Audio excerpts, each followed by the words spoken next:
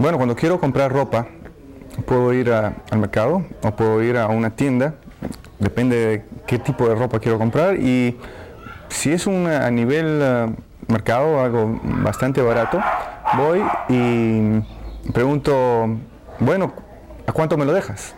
Porque normalmente primero veo algo que me gusta y le pregunto ¿a cuánto me lo está dejando? Y si él me dice un precio muy caro, le digo, ni hablar.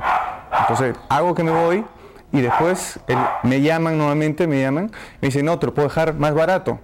Entonces le digo, a ver cuánto. Entonces empieza todo el regateo para poder comprar esa ropa, que puede ser una camisa, mucho más barato de lo que normalmente tratan de venderte. Si voy a una tienda cara, una tienda de alto nivel, no se puede regatear. Entonces simplemente se pregunta cuánto cuesta y si es muy caro o si está bien, o lo compro o le digo, empiezo a preguntar, entonces, ¿tienes algo de otro color? Y hasta que encuentro lo que me gusta y si el precio está bien, se compra.